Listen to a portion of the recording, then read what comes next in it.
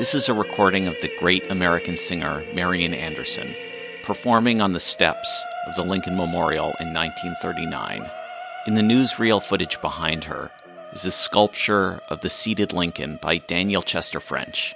The Lincoln Memorial and French's sculpture turn 101 years old this year. It opened to the public on May 30th, 1922. Anderson's performance is just one of many ways in which the Lincoln Memorial and public sculpture in the United States have been places of civic memory. This summer, the Jule is host to Monuments and Myths, the America of Augustus Saint-Gaudens and Daniel Chester French, an exhibition comparing the work of two important American artists, but also two artists who impacted our civic landscape, our sense of public sculpture and American history profoundly. To prepare for the exhibition, my colleague Randy Evans worked with 4 faculty members at Auburn. Today, we share some excerpts from a roundtable conversation Randy conducted with those faculty members, thinking about their assignments and what monuments mean for students today. You know, when I think about monuments, I'm actually curious about how my students reacted or are thinking about monuments, because I often think about monuments as kind of like milestones of like our public narrative, or the narrative like that we tell ourselves. It's, you know, the monuments you find are also going to be like the names that you find in our textbooks. Like there's not going to be much, you know, you're not going to go to a monument and maybe learn something new, or it's going to be like super localized if it's there. And what I wonder is, like with my students, we spend a lot of time talking about like going beyond what's in the textbook, like diving into like the primary sources. Like how do you structure that? How do you get students to think about things? How do you then get them to like inquire about the world around them? And I'm wondering, as we think about like the role that monuments play, like, you know, they don't, as we kind of talked about, they're displaying violence, or they're displaying like something that happened. They don't often talk about like inquiries or like what could happen or what could have happened. My name is Randy Evans, and I'm the manager of public practice and community partnerships here at the Jule. The voice you heard is that of Jesús Tirado, one of 4 Auburn faculty members that I worked with this spring in relationship to the exhibition Monuments and Myths, the America of Sculptors Augustus Saint-Gaudens and Daniel Chester French. This exhibition highlights the work of Saint-Gaudens and French, preeminent sculptors of the Gilded Age, and brings to the forefront questions of craftsmanship, historic memory, and the role of art in public and civic life. And, as Jesús points out, the histories and stories we tell ourselves. The exhibition attempts to both celebrate the artistry of Saint-Gaudens and French's work, while also highlighting issues of race, gender, and labor, public grief and mourning, and the dominance and inheritance of Eurocentric values and aesthetics.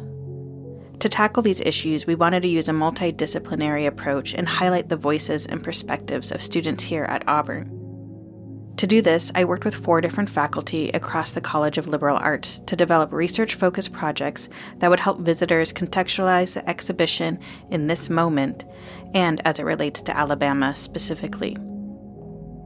What you will hear is excerpts from a larger conversation with these faculty members that touch upon their specific class projects, how students approach the themes and content of the exhibition, and the role higher education should play in the larger debates on monuments, particularly in the South. I think a lot of times when we focus on monuments, and especially all these bad monuments, there's so much on origins, right?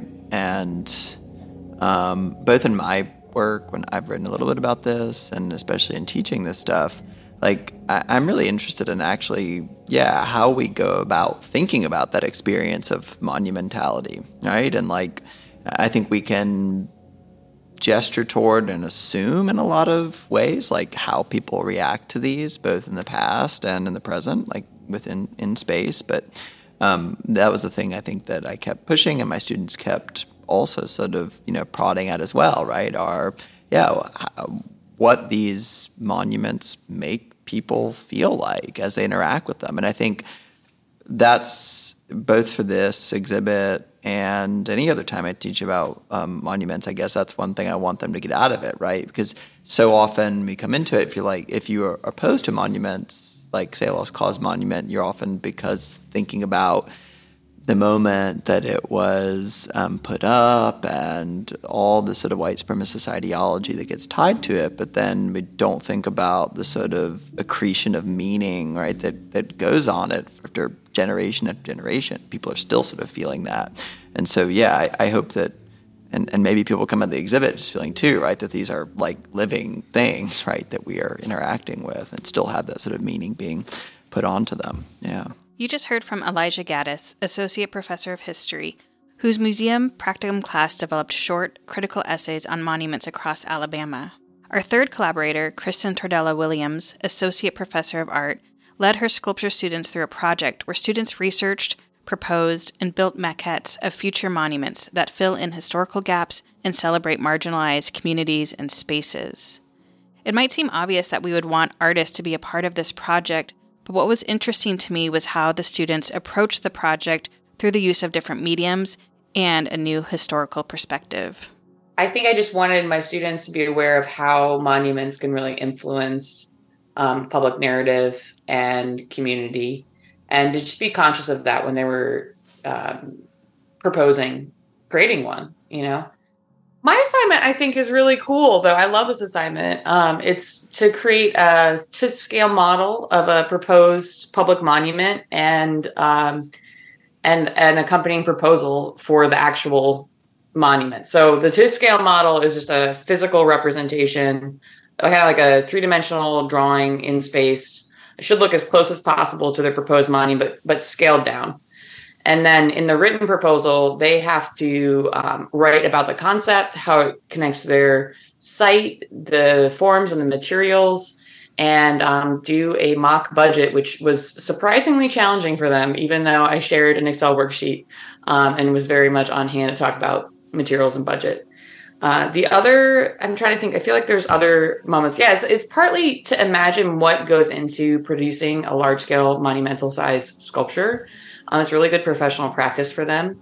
It's also to get them confident and say, like, your ideas are totally valid and really interesting. I'm loving all of the different ideas that they're starting to develop. They're closing in on it. It's due next week.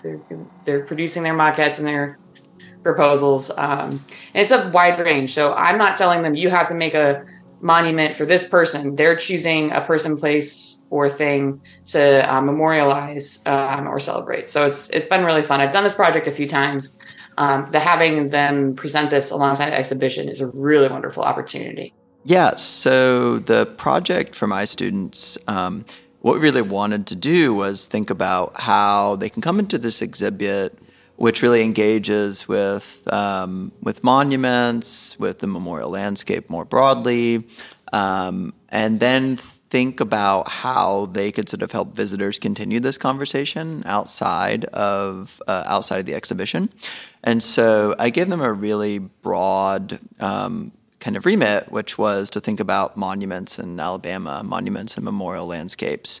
So I'm a scholar of sort of post-emancipation, material culture and landscape, and like I live in the world of thinking about lost cause, white supremacist monuments all the time, and I just expected that every single student would do that, and plenty of them did, right? But others of them found different things.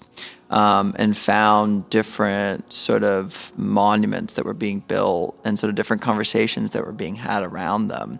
And I guess to me, the significance there was just that I think they were resonating with some of the themes in this exhibition, and really that is kind of pushing against, what these kind of objects can be and what they can do. And I think they were, trying to get at a new set of questions and conversations maybe than the ones that it feels like we always, especially for those of us that are historians, that we are always having. Our assignment for our class was also about monuments. It was also just about getting my students to think about what it means to like interact in spaces and like make those spaces into learning opportunities. So, they were tasked with creating a small scaffold that anyone could kind of pick up and walk through the exhibit and move through, but also recognize that scaffold could also be picked up and then applied to like any space that they could walk into, or any space that was memorializing something. And I think what was surprising for me in that was they very much led with that, and they were very much thinking about going into space and what it meant to be in different spaces as they were going through that, and trying to balance between kind of overstructuring and understructuring questions to kind of give people and their students, or anyone who would pick this up, the chance to do those thinkings and interactions on their own.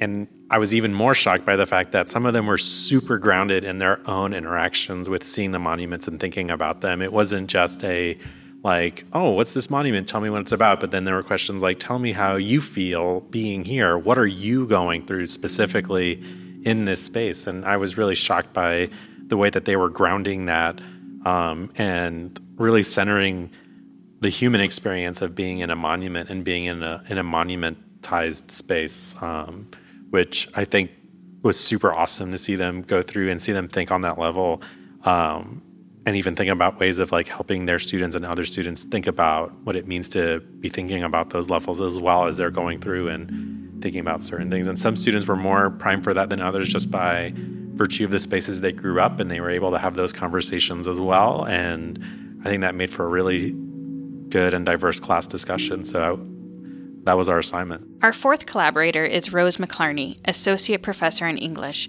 whose Poetry 2 class considered both the work present in the exhibition, but also monuments close to Auburn, such as the Lee County Confederate Monument in Opelika and the Auburn Lady here on campus. I think that my students were very aware of controversy and current issues surrounding certain monuments, but they, just by the nature of some of the things that were available from the checklist, not everybody was going to write about a monument that had directly connected to the Civil War.